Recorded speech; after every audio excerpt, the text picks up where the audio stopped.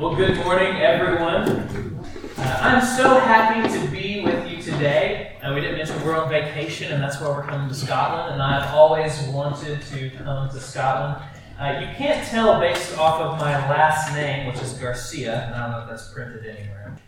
It is there, right there. Maybe you were expecting somebody who looked a little different from me, but I'm very Scottish and very happy to come back home for the first time in some sense, and I really enjoyed my time here. And thank you so much to Rupert and the church leadership for letting me come and share God's Word with you this morning. It is such a joy to come and visit you as well as connect with you on what is most important, God's very Word, which if you know Him, you hold that very dearly, and it is a pleasure to connect with you over that. We'll be in the Gospel of Mark chapter 6, verses 53 into 7:23. It's on page 842 if you've used one of the Bibles from the back of the room.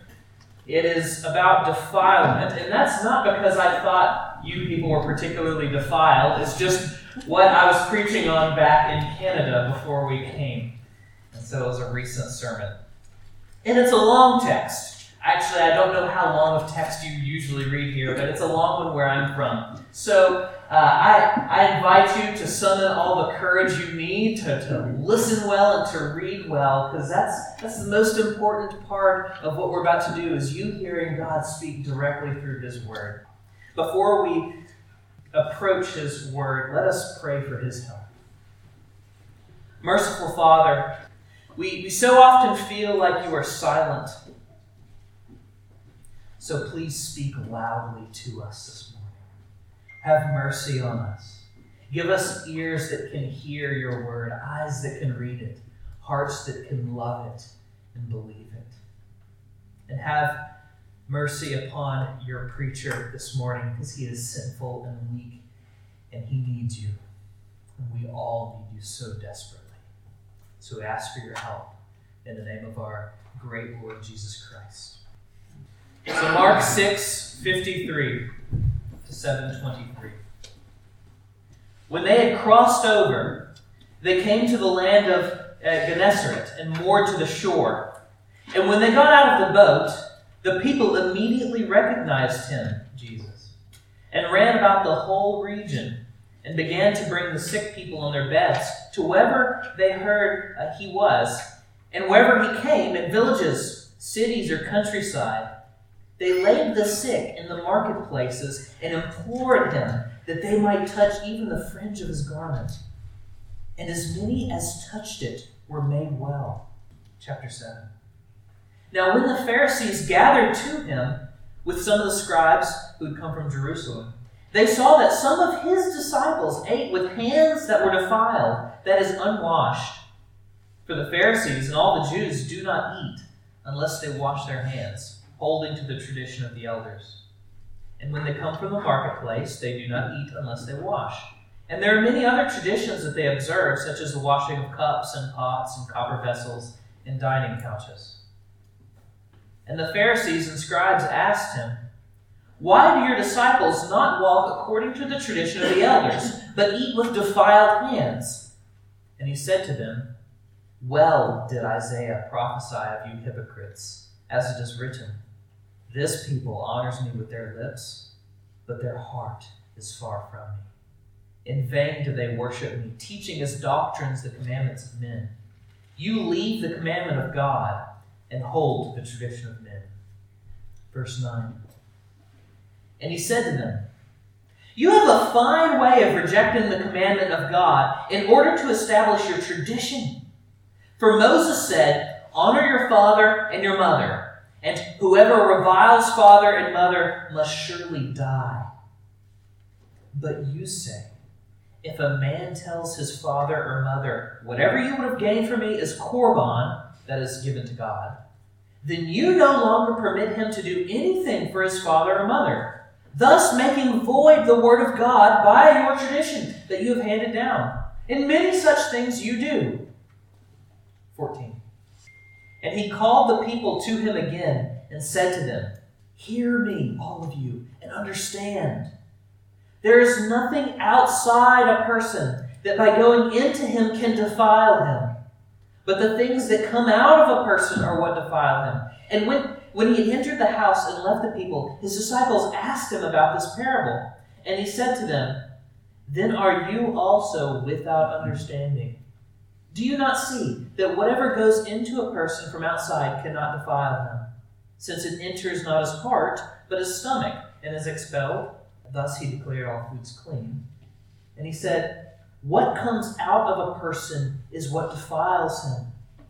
For from within, out of the heart of man, come evil thoughts, sexual immorality, theft, murder, adultery, coveting, wickedness, deceit, sensuality, envy, slander, pride, foolishness.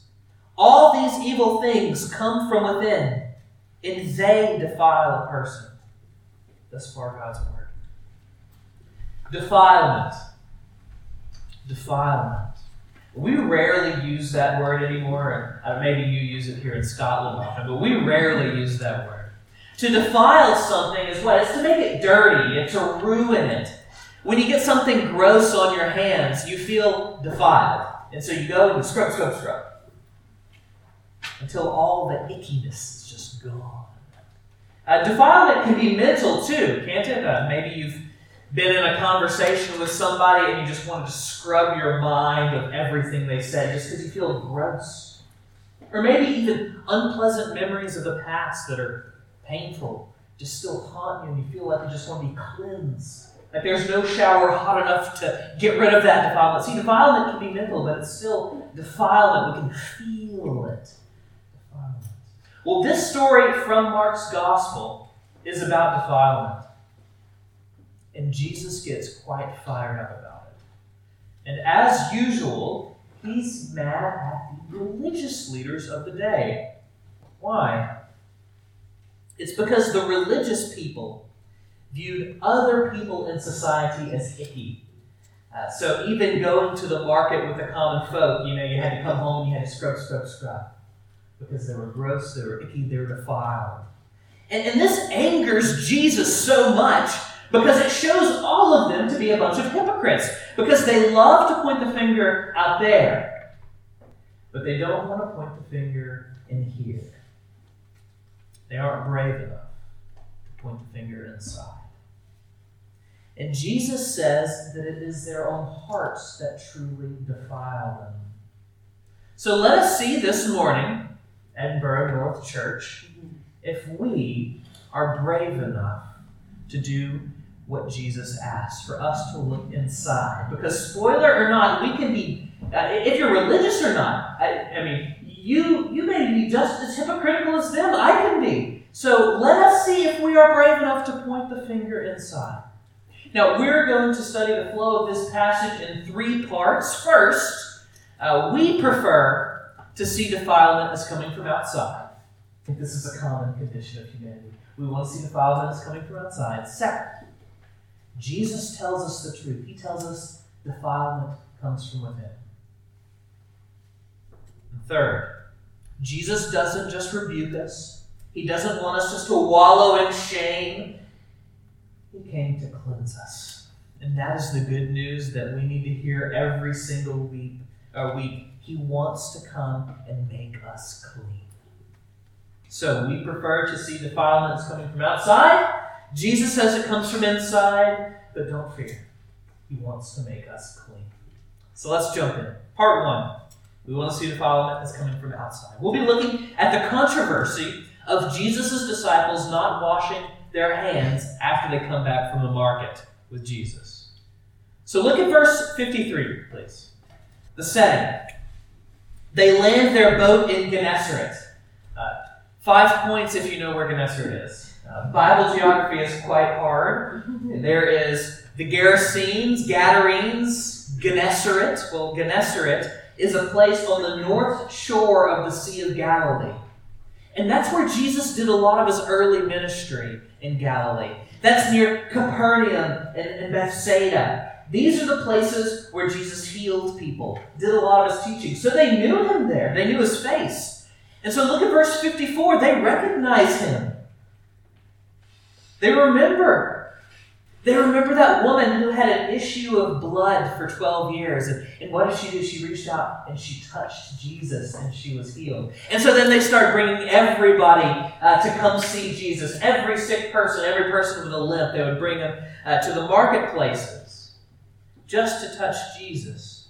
Verse 56. I want us to take this image. The image of the marketplace with these crowds. Visualize people with terrible disfigurements, open sores, coughing, limping, crawling along, covered in flies, and dirty hands just reaching out and groping, trying to touch Jesus. Hold on to this image. Because this is the answer for everything. Hold on to that image. So from this market, we then move into the controversy. Rumor has it that Jesus' disciples are not washing their hands before they eat. So COVID has really put us into a hand-washing mood. The Jews of Jesus' day were very similar. Verse 3, they were washing up before eating because look at it, it was a tradition. They were hand-washing people, tradition of the elders handed down. Why? Well, they weren't washing for the same reasons we wash, although I imagine some of these fishermen coming in from the docks were wanting to wash off all that fish slime before they sat down to eat their hummus and pita and whatnot. But they weren't concerned about germs. Their concern was ritualistic, a ritualistic purity. It was a symbol. So where did they get this idea of coming in and doing this little symbolic washing? Well, back in the Old Testament, when God had rescued his people from slavery in the land of Egypt, and he brought them, he said, "You're my people, and you're going to look like my people. I'm going to give you my laws." And his law, his Torah, was broken up into 3 sections. There's the civil law, which has to do with governance and how to rule. There's the moral law. Don't lie, steal, cheat, worship idols. Essentially God's heart. And then there's the ceremonial law. And this has to do with all the little ways that God wanted his people to be distinct from the world around. Tassels on garments. That's not a moral issue. That was just an outward thing, a distinction. No mixed fabric clothing. Again, not moral. It was to make them a distinct people with a distinct look. No eating pork. Not moral. Just to make them different from the nations. I mean, in this text, Jesus declares all foods clean. God wanted his people to be marked as distinct, as God's special family. Now, part of that, Daddy had that idea. Part of that ceremonial law was washing. Priests were supposed to wash their hands and their feet before they went into the temple or the tabernacle to do their priestly duties. Regular people were supposed to wash up if they had a bodily discharge. My favorite was if you were in a city and you found a random dead body out in the woods near your city, you had to call all the elders and they would come and they would stand around the body and they would sacrifice a bull and then they would wash their hands. All of these washings symbolized their desire to be cleansed by God because they recognized that they used to be slaves to sin, but now they were free. But they still sinned and they needed to be removed from the sin of their past, the sin of their present. It was an appeal to God for a clean conscience, as Peter says. This is what made them distinguished as a people. They understood their sin and their need to be cleansed from it. That's why they washed. That's why they did the tassels. That's why they did the no pork thing. It was a desire to be clean before the Lord. It was an experience of God's grace. That's what made them distinct. So, take that. That's the ceremonial law, and now let us fast forward a few hundred years, and Israel continues to sin, and then they get thrown into captivity, and they're off in Babylon amongst there's pork meat everywhere. They feel defiled. Their children are walking away from the faith. It's a dark place. And then they come back. And they come back to Israel, and they say, never want to do that again. That was awful. So let us return to the law, and not just that, let us come up with as many extra rules as we possibly can to never experience that again. And so they had the Torah, and then they developed from that the oral Torah, all the extra bits, the little checklists to do if you wanted to be a good little Israelite. And hey, if it was good for the priests to wash their hands, we should all wash our hands. Everybody, wash your hands when you come home from the market. Let us never get exiled again. See, they received the ceremonial law as if it were a picket fence. You know, one of those nice little white fences, maybe you call it something different here, I don't know. A little nice fence in front of your house. It's not really good for anything except keeping your toddlers and maybe a dog and some toys. But it's like a little border. It says, this is our family. This is our house. This is our land. We have some rules here. There's a lot of love and a lot of grace. Come over. Come, have a cup of tea. That's what the ceremonial law was. It was a picket fence. But it's like the Pharisees had taken that picket fence and said, that wasn't enough. We can do better. Let us make a fence 10 feet high made out of stone. That'll keep all the badness out there. It'll keep us safe. Wash your hands. So they weren't just doing that. Look at verse 4. They're scrubbing pots, cups, couches, and they're going wild with these ceremonies. But they're missing the very heart of the law, the appeal for God's grace. See, remember, it was their appeal to God for a clean conscience. But the Pharisees were saying, we don't need that. We just need to be free from everybody else. Because the defilement's out there. Our conscience is clean. Everybody else is dirty. So, side note, the name Pharisee comes from the Hebrew word to separate. So they wanted to separate themselves from the dirty world around them. They saw themselves as superior because of that. They were separate. Defilement was out there, but they were kept safe behind that big stone wall. So we love to do the same thing. We love to externalize defilement. So from the comfort of our couches, we will point our finger at the television and outrage at organizations when abuse reports surface. We will point our fingers at other denominations whenever they seem to abandon the truth. We'll be like, I'm glad I'm not one of them. I'm glad I'm part of the Didasco Fellowship or this church or that church. We love doing that. We find safety in that. We love externalizing the defilement. We point our finger at wicked organizational leaders when we hear about them grooming or manipulating their staff. We point our fingers at boomers or millennials or Gen Z for all the ways that they get it wrong. We peer over our stone walls and we point our fingers and we wash our hands. Why? Because as long as the defilement is out there and only out there, we feel safe. We feel clean. This brings us to part 2. Jesus says defilement isn't just out there. Defilement is internal. It's in here.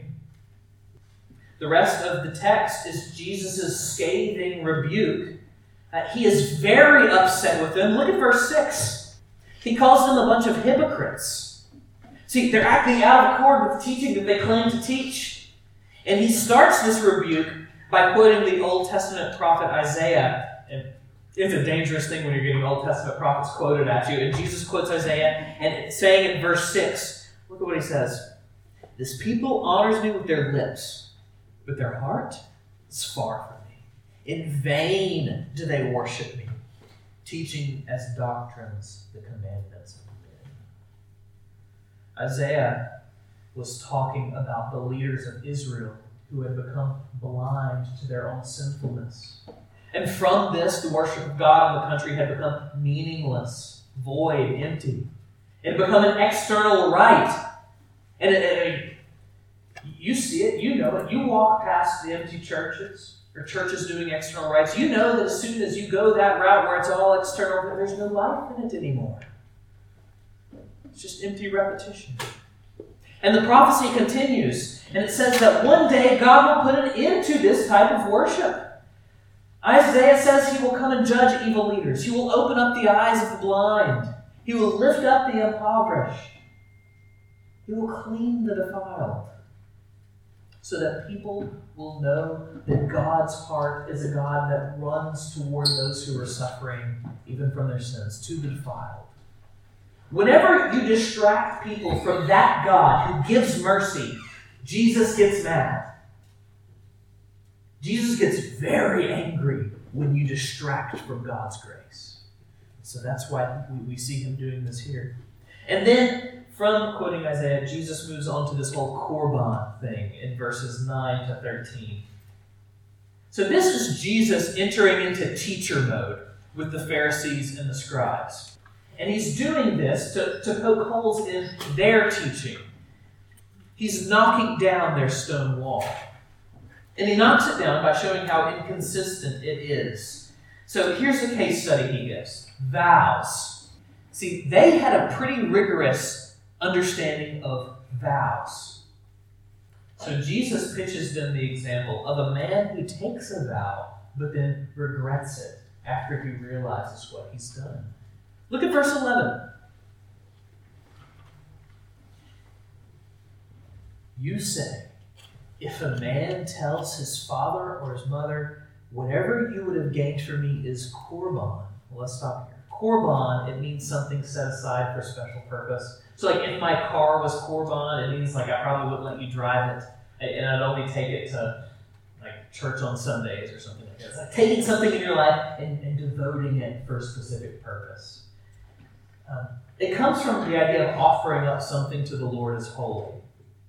So this hypothetical man, he makes a vow to offer up whatever duties he owes his parents as Korban. That may be time or money or afternoons carrying the groceries in. If he offers that as Korban, then verse 12, the scribes and Pharisees taught that that vow must be upheld. No more carrying in the groceries. Because look, yeah, the fifth commandment says honor your father and your mother. If you don't, like the scripture says, you should be killed. It's that important. However, not if you make a vow not to. See, they made things all topsy-turvy. The Pharisees are showing their own inconsistency because they're claiming to teach the law, but only in ways that seem doable. These little external ways that are nice and tidy. If you make a vow, keep it. But they aren't actually encouraging people to do what's in the heart of the law, which can be very messy. The heart of the law asks us to love God and love people. And that is a very, very messy thing. It's not nice and tidy to love people. But the Pharisees are tossing that aside for something more doable. That's why Jesus says in verse 9, please look at verse 9. He says that they're rejecting the commandment of God. By actually keeping vows and keeping a commandment, they're actually rejecting God's commandment. Verse 13, they are making God's word void, empty, meaningless. Because they've latched onto this idea, this simple little external idea that they can control. Vows. If you make a vow, keep it. And that can be so much easier to regulate than if somebody's honoring their parents. The church today needs to take heed. My denomination, which is the Presbyterian Church in America, even though I'm serving in Canada, they sort of bled over. My denomination recently formed a committee to study abuse. And that we elders at my church, we've been studying this big report. And it studies abuse from theological lens and from practical lens and all sorts of little nooks and crannies so we can really understand what is abuse. And it has been fueling my nightmares. One thing from the report sounded eerily familiar to this passage. The report kept talking about how often in cases of spousal abuse, where one spouse is abusing their marriage partner, when the abused party goes to their pastors, the pastors tell them to stay with the abuser because marriage vows must be upheld. Vows, vows, vows. The abused are told to go home and face hell, physically, spiritually, sexually, emotionally. Jesus is outraged. Not to say vows mean nothing. Obviously they do, but abusers break vows. They destroy marriages. Abusers cause divorces. It is inconsistent with the heart of Scripture for church leaders to uphold marriage vows as more important than the people in those marriages. They're ours. It is terribly messy, isn't it? But vows are less important than people. Now look. Remember that Jesus is just using all this vow stuff as an example of the inconsistencies in their system, of externalizing what is wrong in the world. Let us not be guilty of doing the exact same thing by saying, yes, bad church leaders are bad. Glad our hands are clean. See, we are just as inconsistent. We champion social causes. It's really big in Canada to like the right thing on Facebook, to put the right sticker in the window, to do this, that, the other. We champion social causes. Yet we neglect our own parents. They're part of the social milieu, right? That's an even more important bond.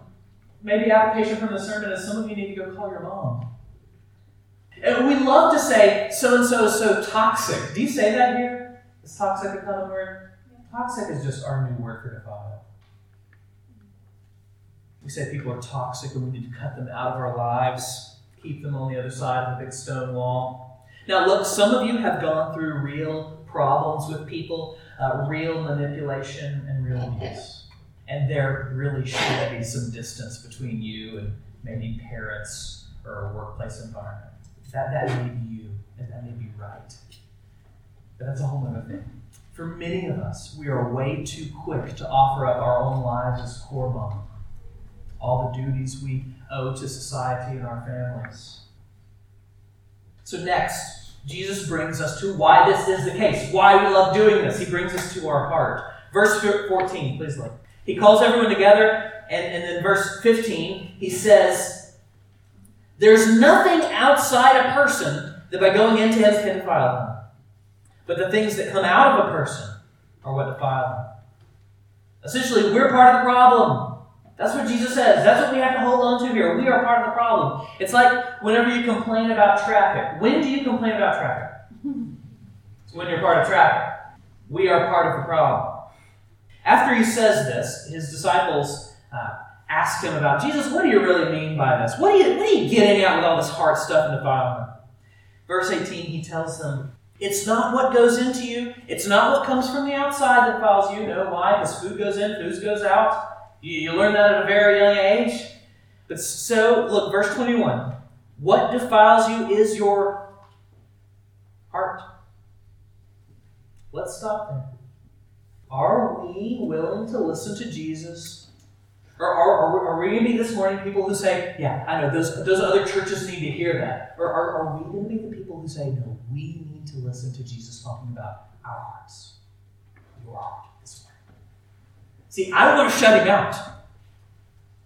I'm a pastor and I want to shut him out. So like you can say you want to shut him out, right? I want to distract myself from this, but it's true. My evil thoughts, those are mine. From my heart. My inappropriate desires, those are mine from my heart. Your desire to hide the truth, that's yours from your heart. Your desire to talk bad about people, that's not That's not because of what they did. That's from you. That's yours. That's from your heart. We look at the mess of our lives and we so desperately want to point the finger out there. But when we do that, we lock ourselves inside these big stone walls and we're not alone in here. There is a defiling, wicked heart hiding in the depths, defiling everything. See, society's not going to tell us that. Sweet grandmothers are not going to tell us that. But Jesus tells us that. And we will hate him for it unless we understand why he does it. And one of the beautiful things about Jesus and why he tells us is, he's not afraid of that. He knows our hearts. And he's not afraid of it like we are. This summer, this was terrible. This summer, I was working in my office, and all of a sudden, I was hit with the most foul-smelling, putrid sewer gas I've ever smelled in my life. Our church office, it was bad. It was like paint was peeling off the walls, the flowers were wilting, and my eyes were just burning. I had to flee. So if any of you know how plumbing works, there's a U-bend in a pipe that keeps, there's a grate on the floor in our office. And if you follow this pipe down, eventually you go in the sewer. But there's a little water barrier in this end of a pipe, and that keeps all the sewer gas down there and not in my eyes. And that little water barrier had just dried out. It was never used. And it unleashed just the horrors of what lay beneath. It was horrible. You get the picture? And I couldn't stand it. I had to flee. And that is exactly what it's like whenever we begin to see what lies beneath in our own hearts. We have to flee. We can't stand it because it's just terrifying and painful. That's why your first reaction is to get defensive whenever somebody points out your faults. That's because you just got to flee. That can't possibly be true, right? My heart can't possibly be that wicked. No, I'm the good one in the marriage. We're afraid of the truth. But we must understand that Jesus isn't afraid of it. That's what he came for. This brings us to our last point. It's not a long point, but it's the most important point. Why isn't Jesus afraid of our defilement? Because he seeks the defiled. He seeks the defiled because he wants to make us clean. If you're not a Christian this morning, I'm so glad you're here. This may be one of the strangest things about our faith. I encourage you to dwell on this. Most religions and philosophies in the world, they are wise enough to realize that if there's a God, he's got to be pure, he's got to be holy, he's got to be nice, clean, at least cleaner than us, right? He's got to be good. The shocking thing that the Bible tells us is that, yeah, God is all those things. Yet he does the crazy thing by coming down into our muck. The Word became flesh. Why? So that flesh could be defiled. So Jesus could take our defilement onto himself. See, Jesus didn't come to just teach us some new system of coping, of the dark and dirty, stormy life. That's not why he came. He came to make us clean. To actually wash us clean. To make our hearts pure. See, we can wash our hands all day long, but we can't wash our hearts. So how does Jesus do it?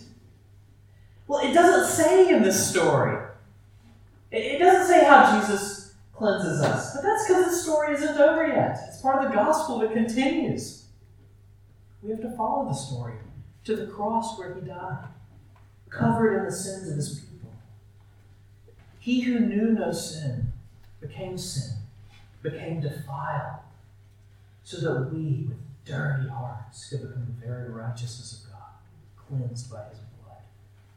This is the doctrine of penal substitutionary atonement, or double imputation, where he takes our bad and we receive our good, this great swap. This is the gospel. This is the good news. That Jesus has come to cleanse us. Now we see hints of this all over our passage. Mark nestles this controversy, this Corban stuff, this heart stuff. He nestles it between two stories. The first of which we read about the marketplace with all those grubby, dirty hands reaching out to touch Jesus. I asked you to hold on to that image. And then the next story that comes after this is actually Jesus talking with the Syro-Phoenician woman, this Gentile, far from God's clean people. And she refers to herself as a dog. Yet Jesus wants to make her his family. This shows us that Jesus seeks the defiled, seeks the dirty, and he doesn't want to leave us like this. He wants to clean us, give us a clean, bright wedding dress. He wants to give the dirty people, he wants to give us his last name. He wants us. The night before Jesus died, he washed the disciples' feet. Can you imagine him standing there with a towel wrapped around him? He's getting down on his knees. And he's cleaning them. And he's taking all their filth, their crud, and he's taking it onto himself. Jesus came for the defiled. And he's come for you too. You don't have to fear the truth about yourself. He's not afraid. He looks into your heart. He sees your sin. And he says, that's mine. I'll claim that sin. He sees your sexual history. And he says, that's mine too. I'll take it. He sees your slander. He says, that's mine. He sees your foolishness. He says, that's mine. And he dies for it. And because he did that, God the Father looks at you and he sees the perfect heart of Christ in you. He sees Jesus. All yours. Dear Christian, he's given you Jesus, he says yours. He's given you cleanliness, he says yours. Do you want that? Do you want to be clean? Then reach out. Reach out with dirty hands and touch him. For the first time or for the 1,000th time, touch him. Let us pray. Jesus, you have shaken us. You have frightened us with the uncomfortable truth about ourselves. So let the comfort of your cleansing love confuse us. Let us dwell on this and give us great joy as we learn your ways and learn of your powerful grace and love, that you would come seeking us